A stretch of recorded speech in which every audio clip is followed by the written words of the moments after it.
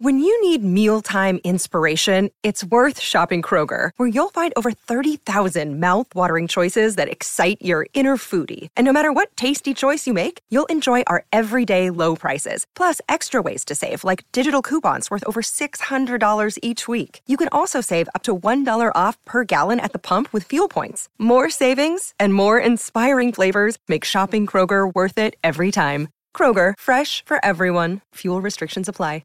Another day is here, and you're ready for it. What to wear? Check. Breakfast, lunch, and dinner? Check.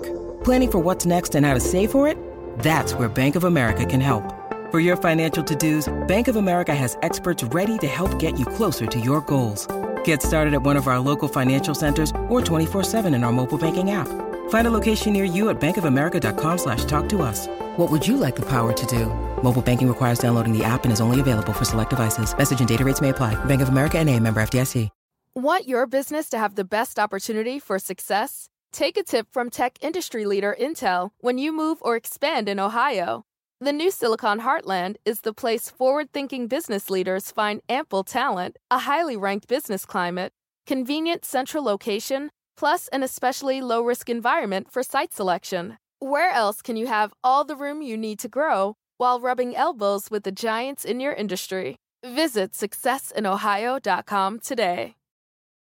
If you look for it, every day has cause for celebration. Celebrate a friend for their promotion, baby wedding, life thing. Celebrate yourself for keeping the couch warm. It's no easy feat, especially if it's a big couch. Or maybe you just want to celebrate living in 2023, where you can get beer, wine, and spirits delivered from Drizzly in under 60 minutes without leaving said couch. So download the Drizzly app or go to drizzly.com. That's DRIZLY.com and get your favorite drinks delivered today.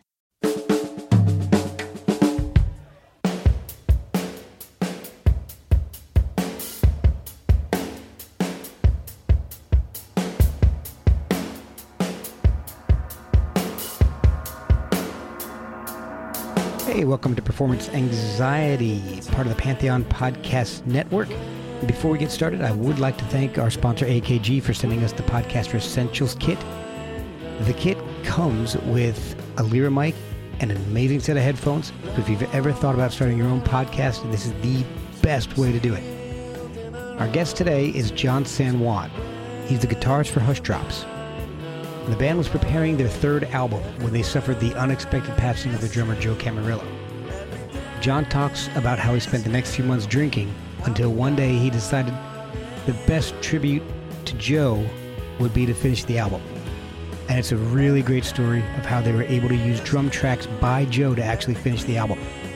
But we actually started off talking about his childhood obsession with music and how a punishment from his parents would actually be for him to not be allowed to sing his own songs.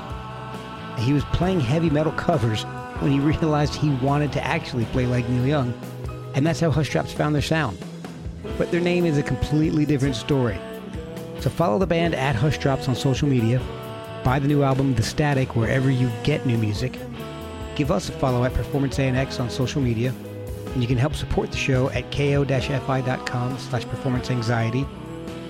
Merchandise is available at performanceanx.threadless.com. And since I was caught in traffic when we recorded this, we now join the conversation with John San Juan of Hush Drops, already in progress on Performance Anxiety on the Pantheon Podcast Network. Oh, well, fair enough. I'll make haste here, yeah. Okay. All right. Hey, everybody. This is John San Juan from the Hush Drops, and you are listening to Performance Anxiety with Mark Shea. What an evening. So you're home safe. That's, Yeah. To start with the positives, yeah. Exactly. Well, thank you so much for coming on. This is going to be a lot of fun, I hope. It will be for me anyway. Yeah, I've got the bedroom to myself. This is all good, yeah. All right. So I have been listening to the stuff you sent over, and oh my gosh, man, I'm loving it. Oh, hey, all right. Holy It's crap. fantastic. It's so cool. It's like, I love the way you described it as, what was it, The Who doing Bread. Oh, right, yeah. I'm thinking more Crazy Horse doing Bread. Well, that's a compliment of the highest order, man. I'm here for Crazy Horse. Yeah. I love anything Neil is great, but Crazy Horse is particularly. Yeah, Neil is a huge hero of mine, and there was actually a song on the record that is coming out in November. That it was so just had that kind of on the verge of falling apart quality that I know that I had. When I was talking to just sending songs to the label in advance of putting the deal together, I had used Crazy Horse as a signifier. But that's anything Neil, and certainly Neil with Crazy Horse. Well, if you don't mind foul language and sophomoric humor, there's a podcast you need to check out. Oh, I'm all. These are my keywords. Yeah, it's on the same network that I'm on. It's called Long May You Young, and it is hilarious. And what they do is they go through every Neil Young album chronologically, and it's hilarious. They're brutally honest about their opinions on it. So. Oh yeah, I'm here for this. All right, so when you get to like the '80s Neil with Landing on Water and all, yeah. Oh, I mean that's a difficult time to be a Neil fan for sure. It is. What got you into music? Were you into it as a kid? Were you taking music lessons? Was there a lot playing in the house? Well, I think that period where I was a little kid, the early 70s, the early to mid 70s, it was just like, generally a kid my age, your parents were hippies. They had records, had lots of records. Music was always playing. So, I had a favorable reaction to it. And I remember being kindergarten age and getting up hours before anyone else in the house on weekends and putting on the headphones. And I specifically remember pulling out things that looked interesting, like the Sgt. Pepper album looked interesting, Revolver looked interesting. Yeah. And like being perfectly content to have hours of headphone time. So yeah, it's like a moth to a flame kind of thing. And so that was a whole, grade school was just going through just going through all of this. I mean, what then was already kind of outdated music, but in its way was so evergreen because I think that the nostalgia for it was very instant among, people who had lived through it the first time. And I don't know if you remember the ambience at that time was all had to do with like, Beatles reunions and this hopeful Lorne Michaels with the novelty-sized check and all of that. But it was, so they were a great introduction because they had such a varied and extensive catalog that, so birthdays and Christmas, and you just get these records out of sequence, and yeah, you couldn't even really put the puzzle together. It's just like, well, I don't know what this next record's going to sound like that I get by them. This one, they've got animal masks on the cover and, and Revolution number 9. And so from there into, just branching out into things like The Who and, one of the Doors of Pink Floyd and Led Zeppelin. And I think, so I just was a really avid enjoyer of music and drew pictures of it. And one of the things I did when I was probably 5 or 6 is I remembered that I had gotten punished for some infraction, and the punishment was that I couldn't go around making up songs. I kid you not. Oh my gosh. And and I considered this a real violation of my civil rights. So I guess all of the evidence was there that so by the time I got, it was my 11th birthday, I got a guitar from my parents and just started playing, and with no real end game in mind, not like, well, I'm going to start a band or I'm going to do this or do that. It was a real sort of fumbling towards, just kind of blindly fumbling towards something. Okay.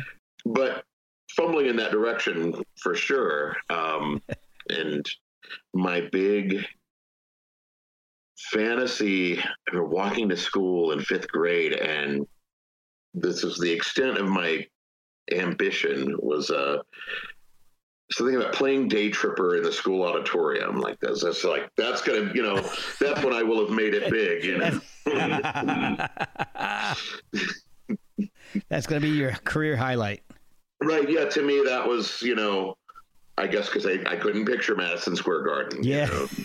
Yeah, when you're 11, Yeah. Right. And that's so yeah, and then so that just extended out into, obviously, to get into middle school and junior high and high school, you're getting into all these more contemporary things, and eventually, making some efforts to play with people, but not really realizing that whatever abilities I had or interest I had was, you could translate this into a creative life, or, because I know people.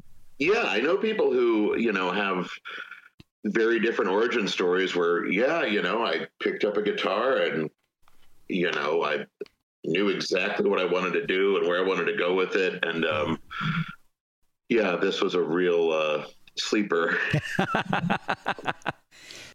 At what point did you think that, well, maybe this is something that I could do as a career? I could make a living in music. Well, I came up to Chicago, and what would have been my senior year, I had dropped out and came up here and was starting college, pending a GED, and somehow that change of location, suddenly I was in through friends of friends with people that were in bands, and next thing I knew, I was in someone's band, and I liked it. I liked the collaborative process. I liked performing on stage, and I think a lot of performers will tell you that once you get a taste of it, you're hooked. Yeah, I've heard that a lot.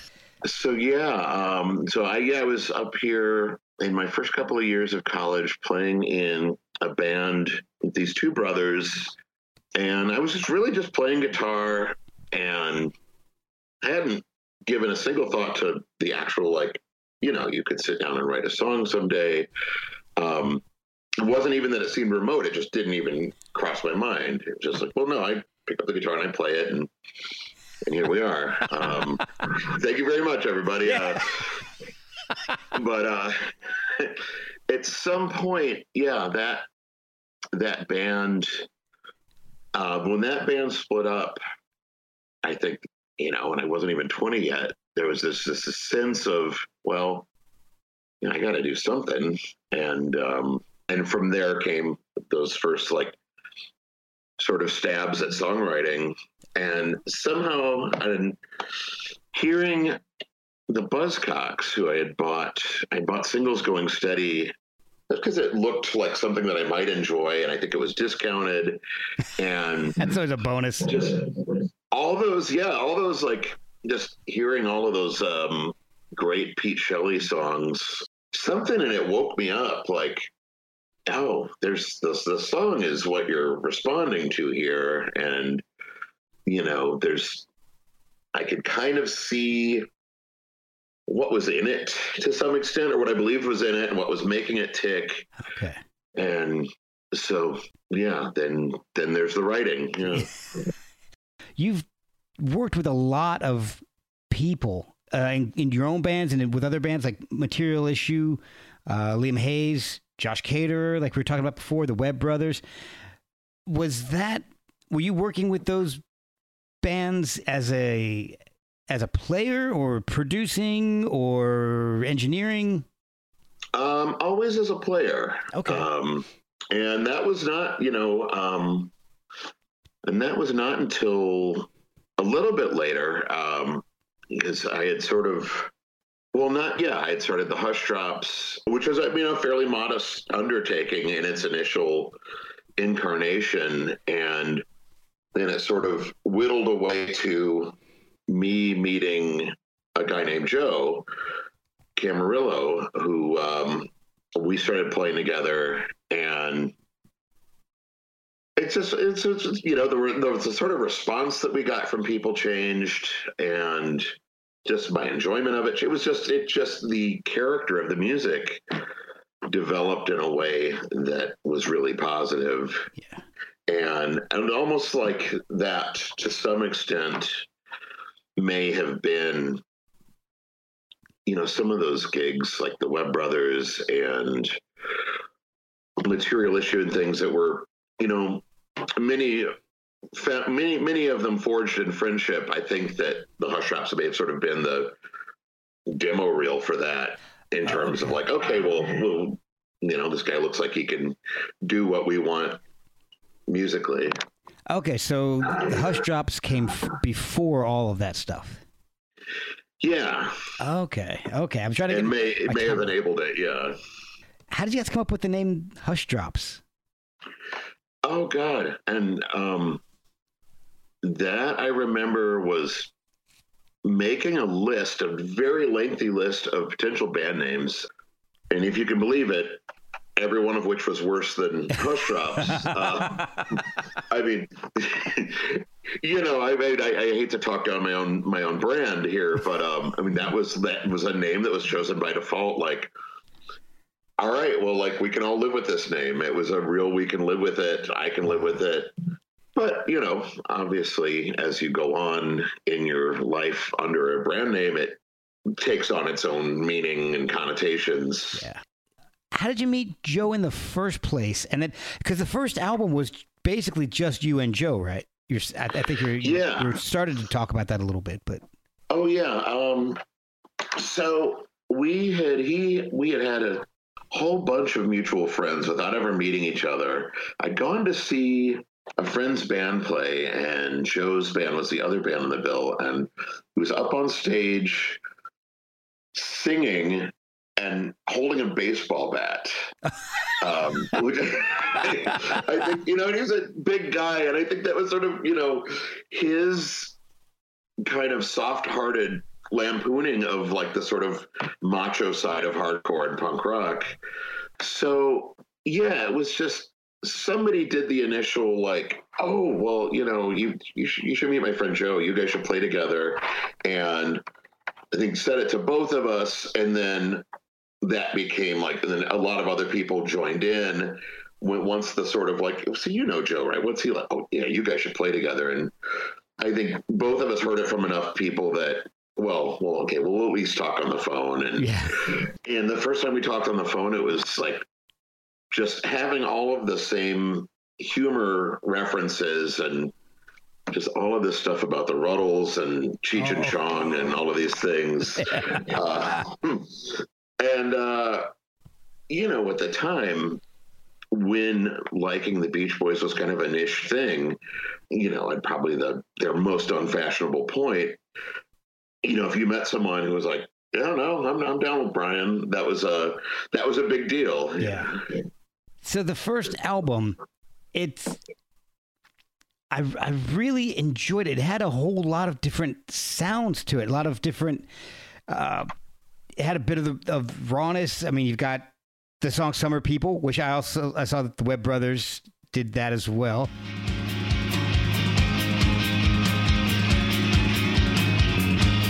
Winter's over again, summer people, some are even, but then some are evil.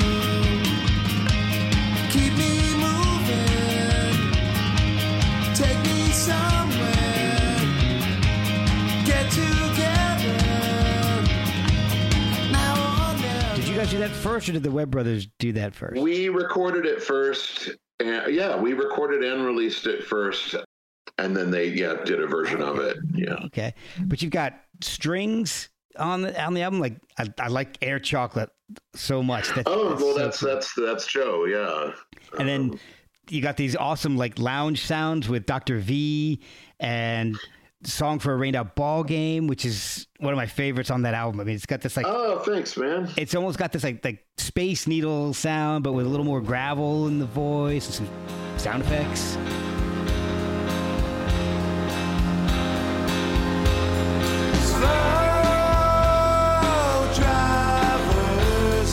Somebody's keeping us apart, and no one's binding my destiny to yours. I'm stuck on leaving the house before it falls. We'll come back, and buy all the things we. And that goes right into like sludge pop with Miami rap. I mean, it's just so many sounds on that album. Did you guys know what you wanted to do when you were making the album?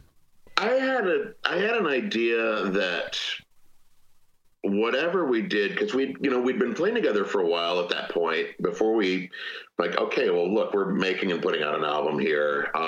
So I had the backlog of material, I had new songs, and I had an idea just based on the White Album, I think, where you didn't know what was coming next. And I was like, well, that's the goal. That's a goal we can have, so that there isn't necessarily, okay, well, we got the guitar sound for the album and here they are. Which can be a perfectly valid way to live. And there's a lot of things I like that. But I thought there was I just felt like, we'll make a bigger splash, bigger impression with a kind of doing a rangy sort of record. Well, it's really cool because you also have these small, I don't even want to say vignettes because they're actual songs, but they're the smaller instrumental, shorter, I guess, better word, instrumentals like Cold Harbor Lane. I mean, they're really cool, like little interstitial bits in between some of the other songs. Cold Harbor Lane kind of echoes a little bit of Dr. V. And then you've got some other singing. Who's the female singer? There's a few on that first record. My friend Carolyn Engelman, who also did the string arrangements. So she's one of the female voices, and Elizabeth Elmore is another, and a friend of ours, Laura Catter. So there were three female voices, and I had a lot of things that I liked at the time, like Stereolab and Broadcast and the Cardigans. Broadcast.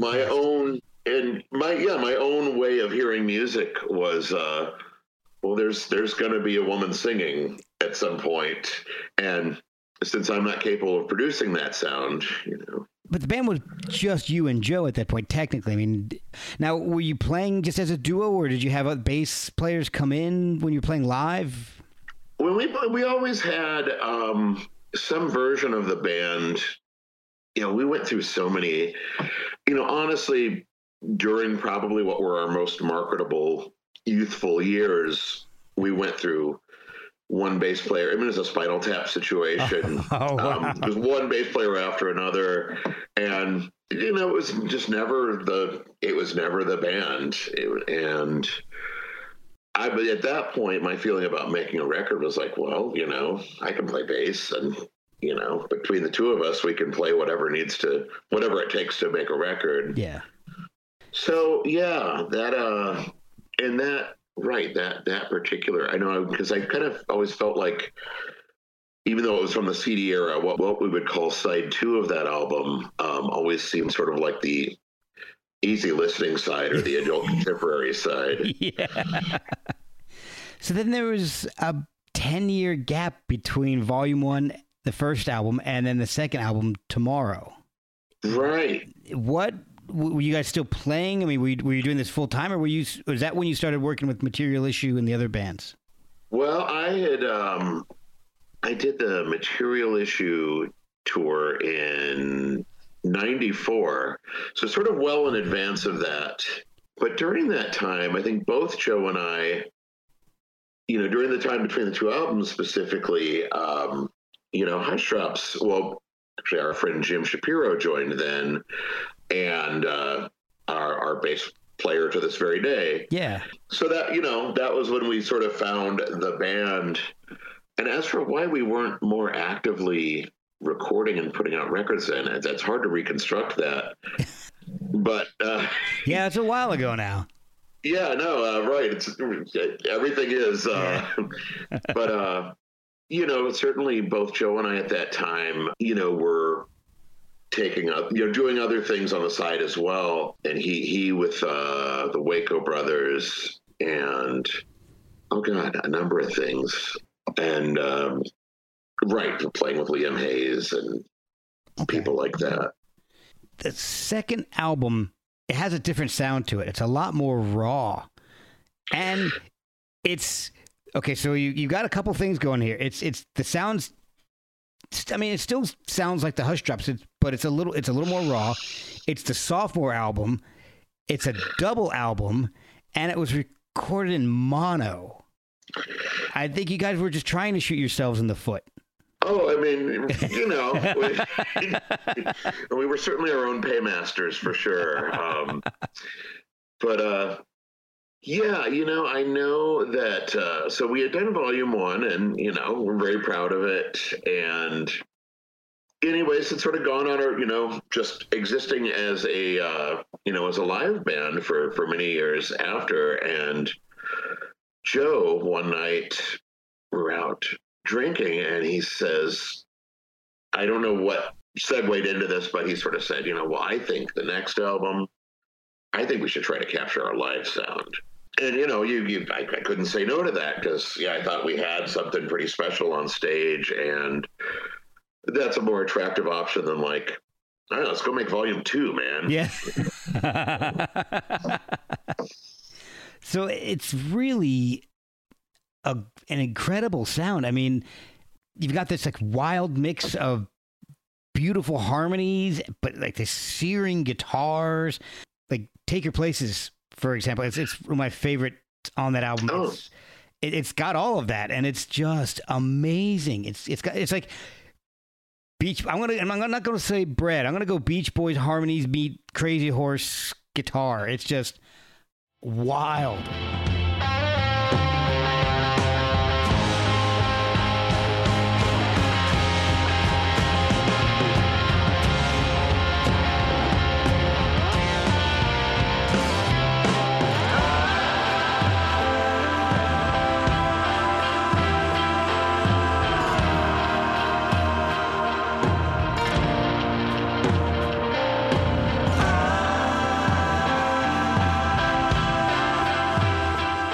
And it's a double album of a lot of that. It's incredible. Oh God. Yeah, I guess that was, and again, just being the types of players we were, and I guess also like having a real love of these sort of softer sounds, a lot of 70s AM Gold and yeah, just Beach Boys, things like that. Sort of what came out of it was like a heavy band playing, I guess, whatever, major seventh chords and, big Rundgren harmonies. Yeah, that's perfect. That's right. I mean, and then you've also got the shorter little things like The Earth is Flat, these great instrumental pieces that go on as well. And I love the instrumentals that you guys do. They're so expressive. It's like I said, it's like a concentration of whatever band you're I'm not saying this the way I want it to come out. It's like if you're distilling Crazy Horse or I don't want to say bread because that's not, that's not the case. Maybe the Who. It's just you're fitting a lot of great stuff into these shorter little instrumentals, and I think it's really it's an incredible talent because a lot of people can't do that in a 15-minute jam. So it's a really great stuff. Oh, that's a compliment of the highest order. I think one of the things is that by the time we started recording Tomorrow, we were all in our 40s, and your goals are different. I think there's a sense in your early 20s that oh God, we could get on MTV, and there are different goals, and there's a certain point we realize, like, well, whatever it is that's driving us to make music at this point is just live. There's no commercial concerns in there. Right. If you've sort of gracefully accepted your cult status, it can be very freeing artistically. And Jim just fits right in. Jim Shapiro from Veruca Salt. Yeah. He was and is periodically their drummer. Yeah. We'll be right back after a word from our sponsors. I want to take a minute and talk about our sponsor, Tiesta Tea. Tiesta is a tea company on a mission to create loose leaf tea beverages with premium ingredients that taste good and do good. Each tea is blended for one of 5 categories, so you can energize, slenderize, boost antioxidants, boost immunity, and relax. My current favorite is Blueberry Wild Child. When I was growing up, my dad always told me, once you go loose, you never go bagged. And you know what? He was right. Go to tiestatea.com and use the promo code Anxiety15 at checkout to get 15% off your order. You think you know tea? You haven't tried Tiesta Tea. The sound doesn't sound like it changed all that much. He just kind of fit right in. So it sounds like it was a natural progression. Does he do? It was and is the songwriting mainly on one person, or is it collaborative? The songwriting, and both of them have written songs. Both of them are quite capable. But I think, not to speak for them, but I think as I see it, their idea in this band was, well, okay, so John's writing the songs, and I think Jim contributed one song to the double album, and as did Joe, and Joe's got a couple things on the first one, but I think generally their feeling was, no, he'll write them, we'll play them. Okay. And, it worked for me. I was happy to, and I don't know how that works in a band, I've talked to Josh Caterer about this, and his sort of telling of it was like, well, I just kept writing songs. And so it's just a matter of, it's like, I don't know. Do you have children? Yeah, I have 3 teenagers. Oh man. You're a hero, man. 16, 17, and 18. Wow. Oh yeah. I got 12 and 16 over here. 2 boys. Oh boy. And one of the things is that, if a kid doesn't, if you are taking care of the laundry or the dishes or whatever, a kid doesn't think like, oh no, man, I gotta step it up. Like typically a kid will think, this is great. The system works. This is how it is. This is what mom and dad do. Yeah. So for me to consistently bring in songs, I think that may have been a thing like, well, all right, so no need to. All right, so he's on it. It's like someone doing all the driving or something. Yeah. Well, I mean, you're bringing in a lot of stuff. It's good stuff. It's quality songwriting. So, it's why rock the boat? No, and, and it meant a lot to me for them to, sort of tacitly vote with their feet like that, for the material. And but man, So, it's one thing to sit on the edge of a bed with a guitar and, chase a melody and have written a song. But, the thing that makes it magic is a band that turns it into, just through their force of musical personality, turns it into something far beyond what you could have ever envisioned. And that happened a lot. I feel like most of from any era, most of our songs, that guy could play it for you on a guitar and, like, oh, that's a cool song. I know that song. But what the band does and what the two of them specifically consistently did was just enlarge it in a way that, Yeah, so anybody else playing those songs, it wouldn't sound like Hush Drops. Right, yeah. So then after Tomorrow, you guys, I guess, took a little break and you put out a solo album. I did, yeah. We did a bit of touring after Tomorrow.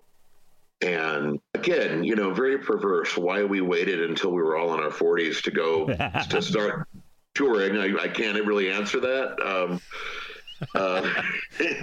But there we were. And, I think there were just a lot of, like in a family or something, there were a lot of conflicts that, festered in the band and enough baggage that a year after the record come out and we'd done the touring and it was at a point where I had a bunch of new songs and, it's whatever. There were a lot of things that made me think we're just not functioning right. And we're not really looking out for each other's best interests. We're not, we're not working in harmony.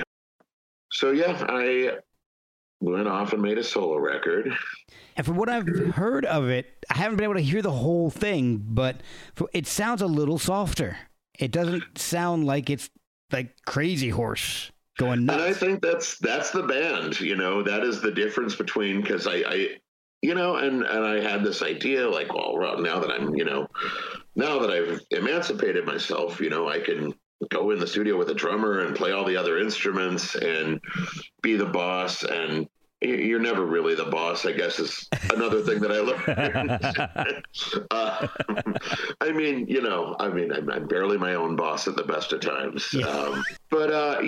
Lacking that sort of the personality of the band and the chemistry of the band, it really does come off as a far gentler thing and with a completely different energy. Nobody set you free. Nobody counts to 3. You gave no guarantee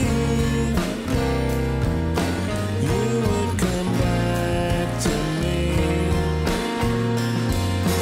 I never saw what was under my nose, and I ultimately wish a lot of those songs, it's not a regret that will kill me, but I feel like I wish that the Hush Drops had recorded those songs. Yeah. And so, yeah, that was a few years of just, being out there by myself. And we had gotten together to do a Halloween show. I had gotten booked for a Halloween show, and the people that were playing with me were unable to do it.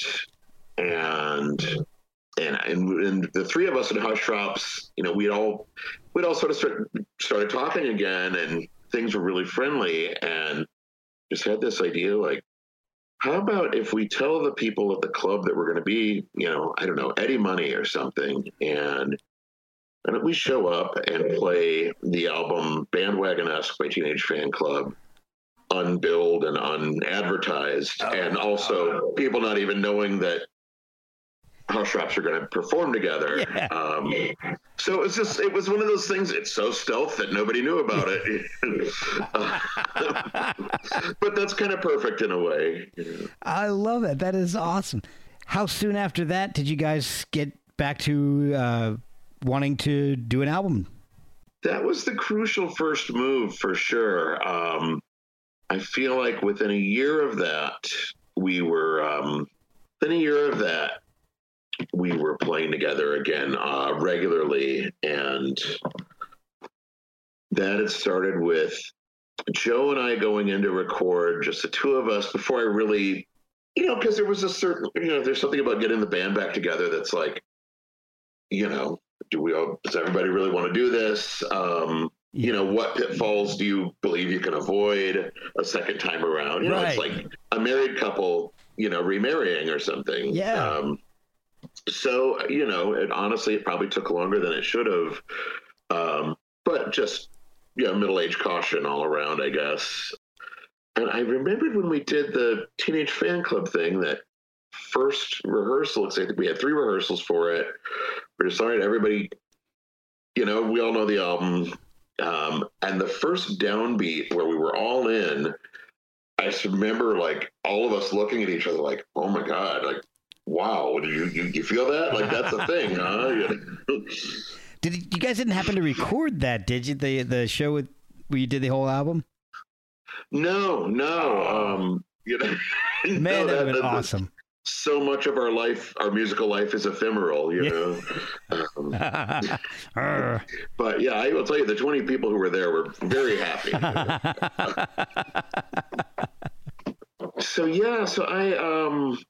it was another thing that sort of was a big step to us putting the rings back on, I guess, was that there was a gig where I had been asked to play, and again, sort of, the thing that I was doing with some other friends of mine was petering out. And to be honest, I probably should have maybe, I kind of let it peter out rather than sort of saying, well, hey, everybody, look, let's, nice working with you. Yeah.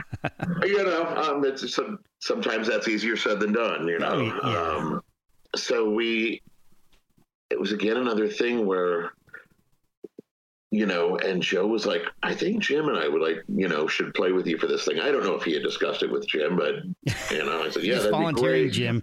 Yeah, he's voluntold. I think these may be the people we are ultimately. So again, just, having that experience of, playing together and like, okay, well, look, seriously, this is, I don't really care what it costs us on some personal level. Like, this is the thing. Yeah. And what rationale do we have for not doing the thing? Exactly. And fortunately, I had a lot of, I had just written a bunch of new songs, and being back together had sort of fired me up. It's like, well, I've been writing for my band. I know this is another thing that, Josh Caterer has talked about with Smoking Popes, that just having that sound behind you like makes you want to write songs. Yeah. So we were gigging again, and it's like, well, we've got all these songs, we better record them. And so we did the last full band session that we did. I think we went into, there's a place here called Electrical Audio, and we went into Studio B there, the cheaper room, and that's why I chose it, and why it has become my room of choice, perhaps in perpetuity. But whatever, it's also it's working for you. It's working, the workflow is incredible, So we cut. It was just like, okay, so these are the 10 songs that we're going to record, and to have gone in and spent a day,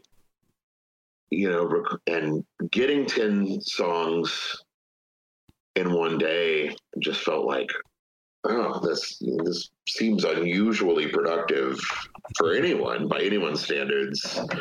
I as a student of Neil Young, I don't even know if he did 10 songs in a day, Yeah, that's true. And if anyone was going to, it's going to be him. How far along? I know, unfortunately, Joe passed away. Right. How far along in the process were you guys when that happened? Well, we had a lot of songs recorded by the end of 2019, and we were rehearsing another batch of songs that we were going to go in and record in the spring of 2020, and that was a hard spring for everybody. Yeah. I hear that a lot. We were going to do this in the spring of 2020. Yeah. Oh God, you couldn't make it up. No. Jeez. So just whatever. Suddenly we're all in our homes for a year and just, talking via Messenger and still talking about the record and what we're going to do with it.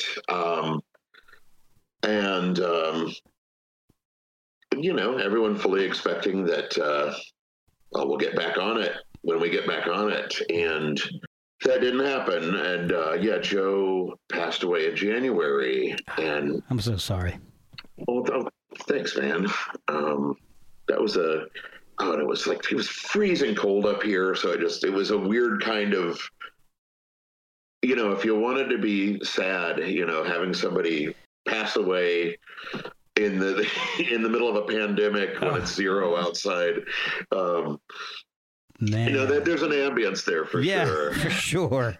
And so, I just kind of got drunk every night for a couple months and, didn't do too much. Yeah. And at some point realized, this music is pretty cool. And how better to tell the world, like, check out my dude, check out our friend, than to finish this record and release it into the world. Yeah.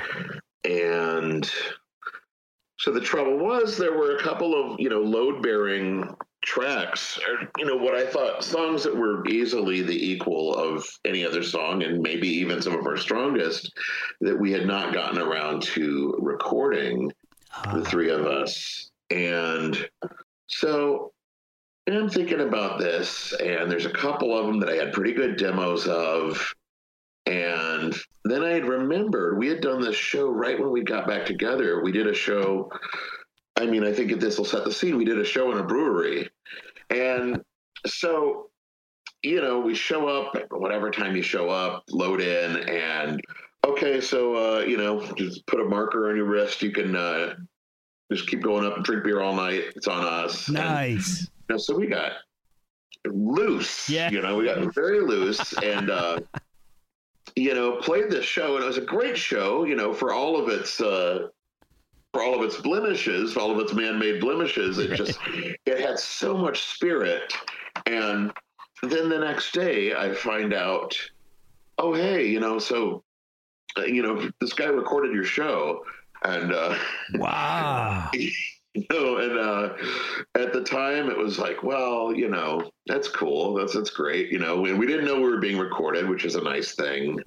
This sort of a Watergate kind of ambience. And so, as a few months after Joe died, as my head's starting to clear, I'm like, I better find out if the guy still has his recordings.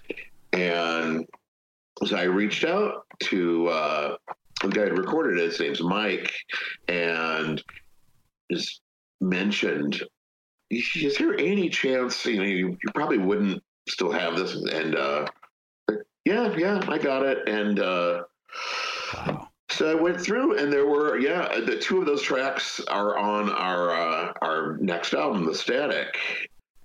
And so you've got, obviously, Jim and I had the luxury of sweetening up our contributions to the extent that they required it. But the basic skeleton of it is, and certainly Joe's parts are all brewery. Yeah. So there, it's, we got a couple songs that were recorded in a brewery when we would have probably not agreed to being recorded. Right. But thankful that we were. That's amazing. A couple questions about that. So first of all, the album's called The Static. There's a song called The Static.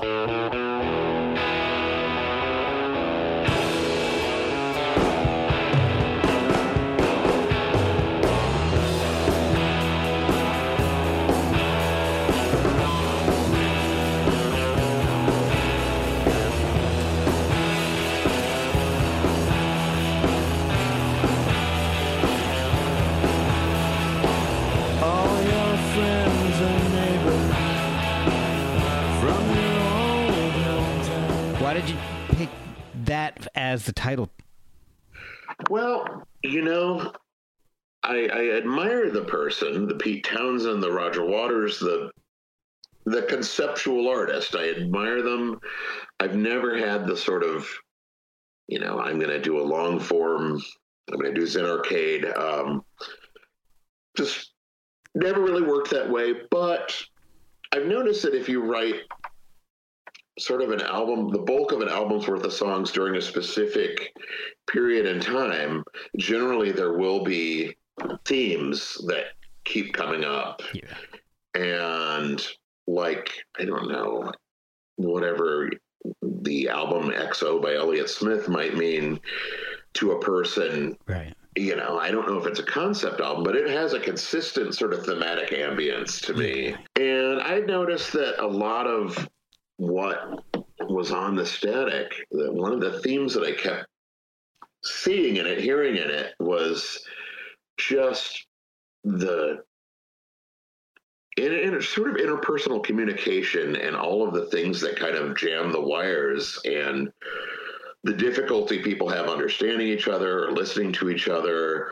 And I mean, that extends to all sorts of things. Just, if you see, we're online these days and there's just people deliberately making bad faith arguments and, the bot farms and the whole, all of it, So I just feel like we live in this, time where, that particular dilemma of, people just really discrediting each other or not wishing to listen to each other is it's at a peak, So it was just like, okay, so this, I'm seeing that this is all in a lot of the songs, and never in any sort of heavy-handed way, but it's a theme that's there. So that was how that ended up as the sort of, that's what ended up tying it together. Oh, that makes a lot of sense.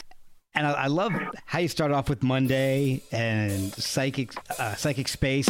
I'm satisfied the earth will shift tomorrow, just like it did today and yesterday. The house next door seems closer than I know it used to be. They're telling me it's always been this way. Awesome. That's a brewery jam. Oh, is it? That's awesome. Yeah. I love.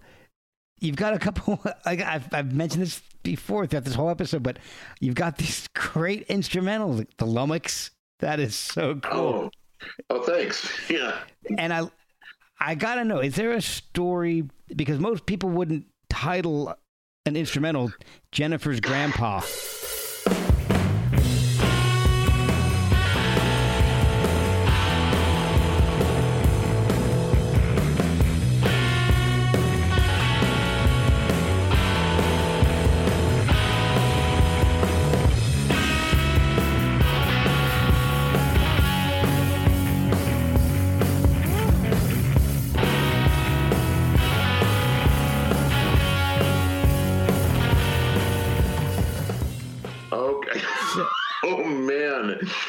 I have to tell you, don't I? Yeah.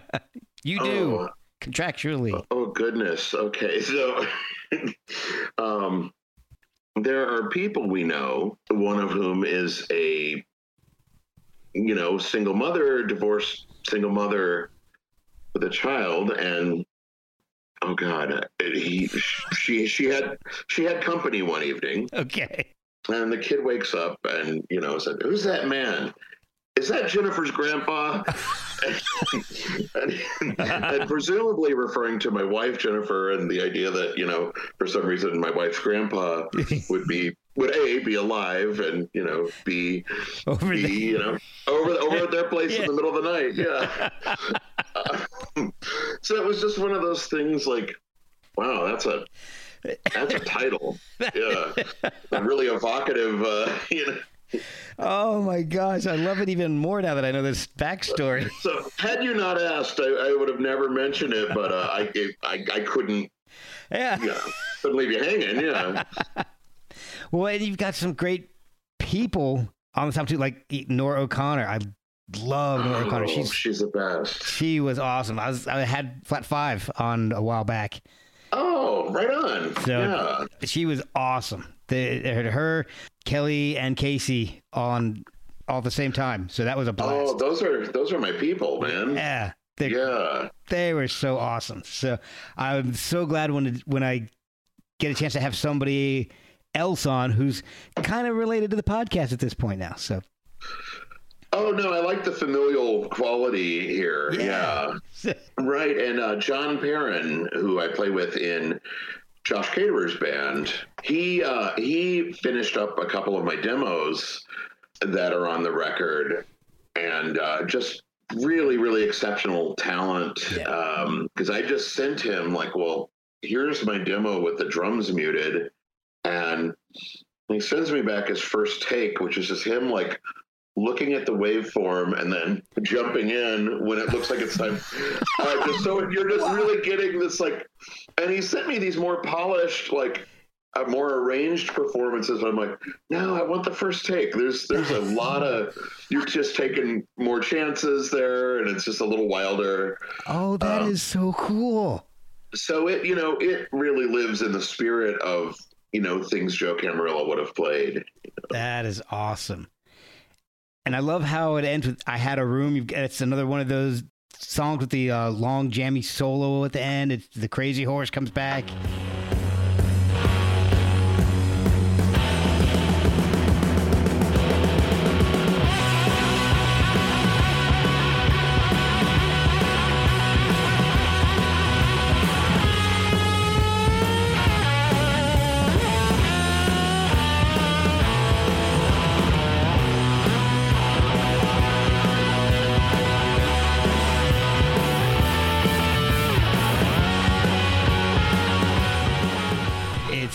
Just cool. I love your guitar playing. I love when you just go off and play. I love the feedback. I love the just crazy distortions. It's hitting me right in the heart. I love it. Well, it's interesting because I really, I went through a phase in my teen years where, and all of these things that I still love, like Led Zeppelin and Ozzy and, Iron Maiden, or whatever, a lot of Van Halen, all of this stuff with very accomplished playing. And I would learn all of this stuff, learn all these solos, and had developed a certain, I don't know what I thought I was going to do with all of these other people's songs, but anyways, I developed this particular skill set. And at some point when I started making my own music, I was already like, well, no, that's not what I'm looking for. And the sort of more Neil Young, is he going to make it? Kind of like might bend the note a little too much. That always seemed to be like, okay, now we're really playing music. Whenever that happened, early Mark Farner. Yes. Oh God, it really can go off the rails at any minute. Yeah, it's a wonderful unhinged thing. Playing so loose, and that's what I love about it. You definitely sound loose, and in the best way, like in a Crazy Horse, early Grand Funk Railroad way. That's the kind of stuff that I love. Well, and it seems like in a band, if any one of the players, at least the kind of band that Hush Raps are, that you go out, if somebody goes out on a limb, intentional or not, it's kind of like goosing the other players, and they're like, okay, well, that's what we're doing now. Well, I'm crazy too,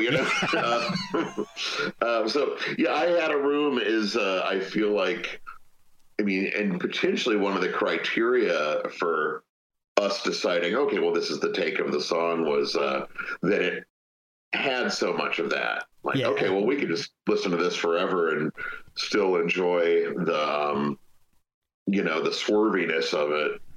So what is the plan with the album and supporting it and getting it out to people?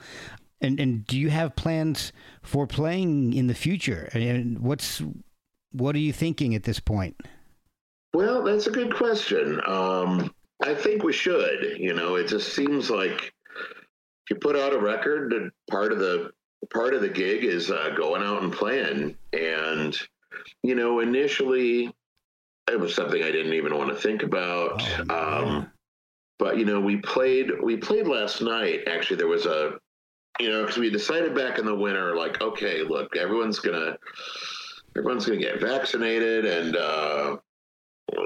weather's gonna get nice. Let's do something. Let's do a celebration. Let's do something sort of positive to honor Joe instead of freezing in the parking lot of the funeral home. And he'd played with so many people that there's so many musicians that would want to just get together and play and, celebrate the man. So Hush Drops did perform at that last night, and a old friend of ours, came in from Brooklyn and played drums with us. And so the thing that did, apart from, I think, giving a lot of people a, necessary catharsis, was it gave us now the precedent of, okay, we can play this music and celebrate this music and enjoy it. And so I'm very open to the idea of finding a way to do that going forward. And, it's a lot to think about. It's, when obviously this happens a lot with bands, and I was probably a lot more cynical about it when I was younger. Like, what, say, someone like Gene Simmons' rationale might be for going back out on tour again. Yeah. Like, we've got a mummified Ace Frehley, and but now that this is all kind of very real, I can't necessarily imagine a scenario where, okay, guys, if I die, don't play music no more. So yeah, I guess Jim and I will actually have to have this conversation soon. And God, the record's coming out really soon. So yeah, I'm hoping that he's into it. And well, I hope so too. So yeah, you're catching you're catching me at a real. Here's the plan, and I've told you first. Yeah. Perhaps I could volunteer him Joe Camarillo style. There you go. You get voluntold. It's a thing, isn't it? It is. Oh yeah. Ask my kids. I get voluntold. They volunteer me everything.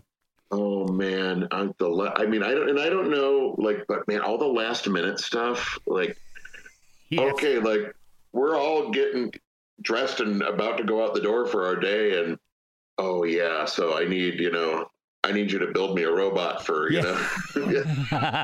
or give me $100. One or the other. All of it, yeah. I either have to get this project done or pay money so I don't have to do something. Oh sure, yeah. So we're here. You obviously don't have time to go out and do your project. Here's the money. So. No, getting voluntold. Yeah, it's our life now. Yeah. Oh, it is. And when all three of them were in high school at the same time, but my oldest is a freshman in college right now, so it's 2, but they're all in marching band. So. Oh, excellent. So I had 3 times the commitments. Oh man, band instruments are, I know. This has been a mantra from parents my whole life. Like, oh yeah, see what happens if you have to deal with band instruments. Oh yeah, I mean, my oldest plays the trumpet. We bought that, but my oldest is, I have 2 girls and a son in the middle.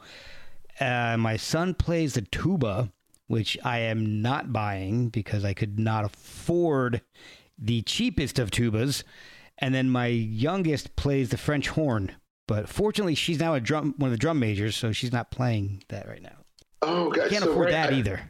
Oh no, I understand that there's a lot of that. Most parents are operating on a sort of rental basis with band instruments, right? Oh yeah. Which doesn't necessarily sound like an easy, that's still a commitment. It is. And well, actually, what we did, we paid for this trumpet, but my son and my youngest are using the school's instruments. We had to buy their mouthpiece. That was the only investment on that. But the trumpet was the cheapest of all the instruments, so that worked out well for us. So, because she still plays in community band, but so she gets to take her trumpet with her. But this was the day I found out that tubas were the most expensive in the brass family. Oh, God, yeah. It's like $15,000 or something. It's just something disgusting. Wow. Yeah.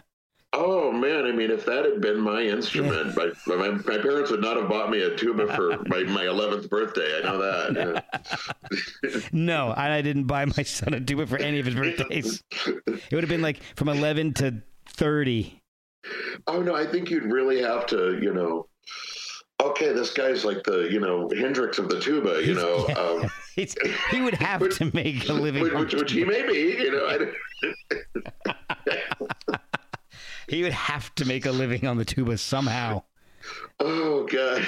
I don't know how. I don't know if there's any professional tubaists. I don't know.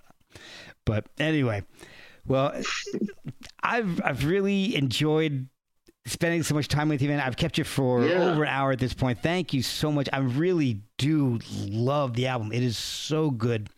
I love the older stuff. I'm so glad I've got a chance to listen to almost all of it because I didn't get a chance to hear all your solo album yet, but I'm going to go and listen to it. No, you'll get stuck in traffic again soon, and I'll be there. Yeah. Well, this has been an epic hang. Thanks so much for having me here today. Well, it's been my pleasure. Thank you so much.